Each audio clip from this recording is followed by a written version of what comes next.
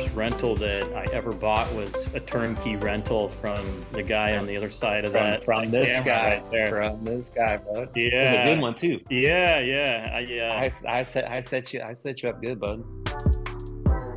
In my opinion, rental properties are definitely a hedge against inflation and a safe asset class, and it's a actual asset commodity that you have versus some other things out there like stocks and whatnot. Yeah, actually, the first rental that I ever bought was a turnkey rental from the guy on the other side of From this camera guy, right there. from this guy, bud. It was a good Yeah, one too. yeah. I set you up good, bud. Super Yeah, good, actually.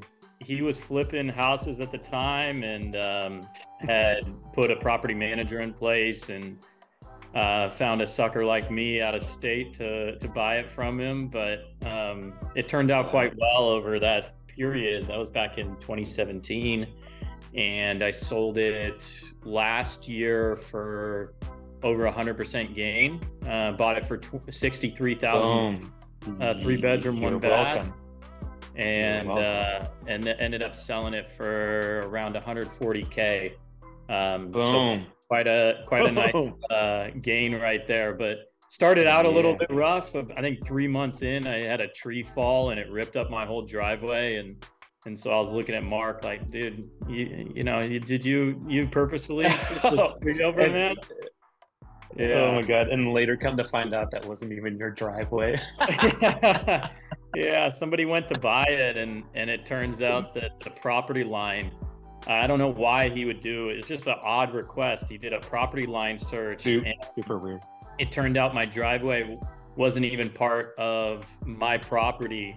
And so I ended up having to concede that at closing to like have somebody be able to create a new driveway because the owner of that plot of land wanted to just keep it, I guess, for whatever reason, didn't even want me to have that driveway. So it was an odd Makes zero sense why one of the previous owners even built a driveway on a lot that they didn't own. Yeah, Makes no sense.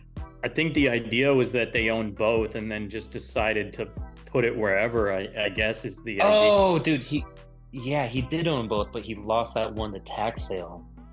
And then somebody ended up buying it from tax sale, yeah. So, I mean, either way, it didn't make any sense, like why you have two plots of land, why you're going to put it sort of like halfway in between. So anyway, that tree ripped it up and I had to pay for somebody else's driveway. So I did feel like a sucker at that time when Mark put me through that, but it turned out good. And obviously, and I stayed in contact and jumped into multifamily together a couple of years later. But in general, I mean, it's a wonderful opportunity for somebody getting their feet wet for real estate.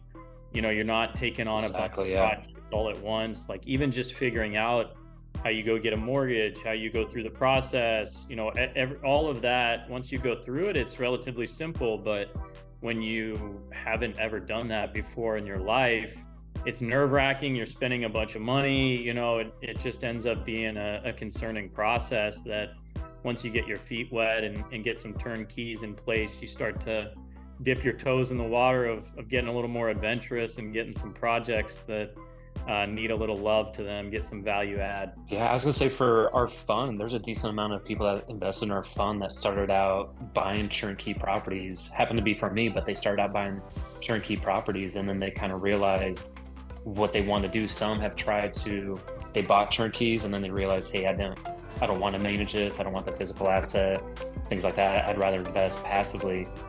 So it's definitely a good step, like you said, to just get your feet wet and then from there start to figure out what you like and what you don't like.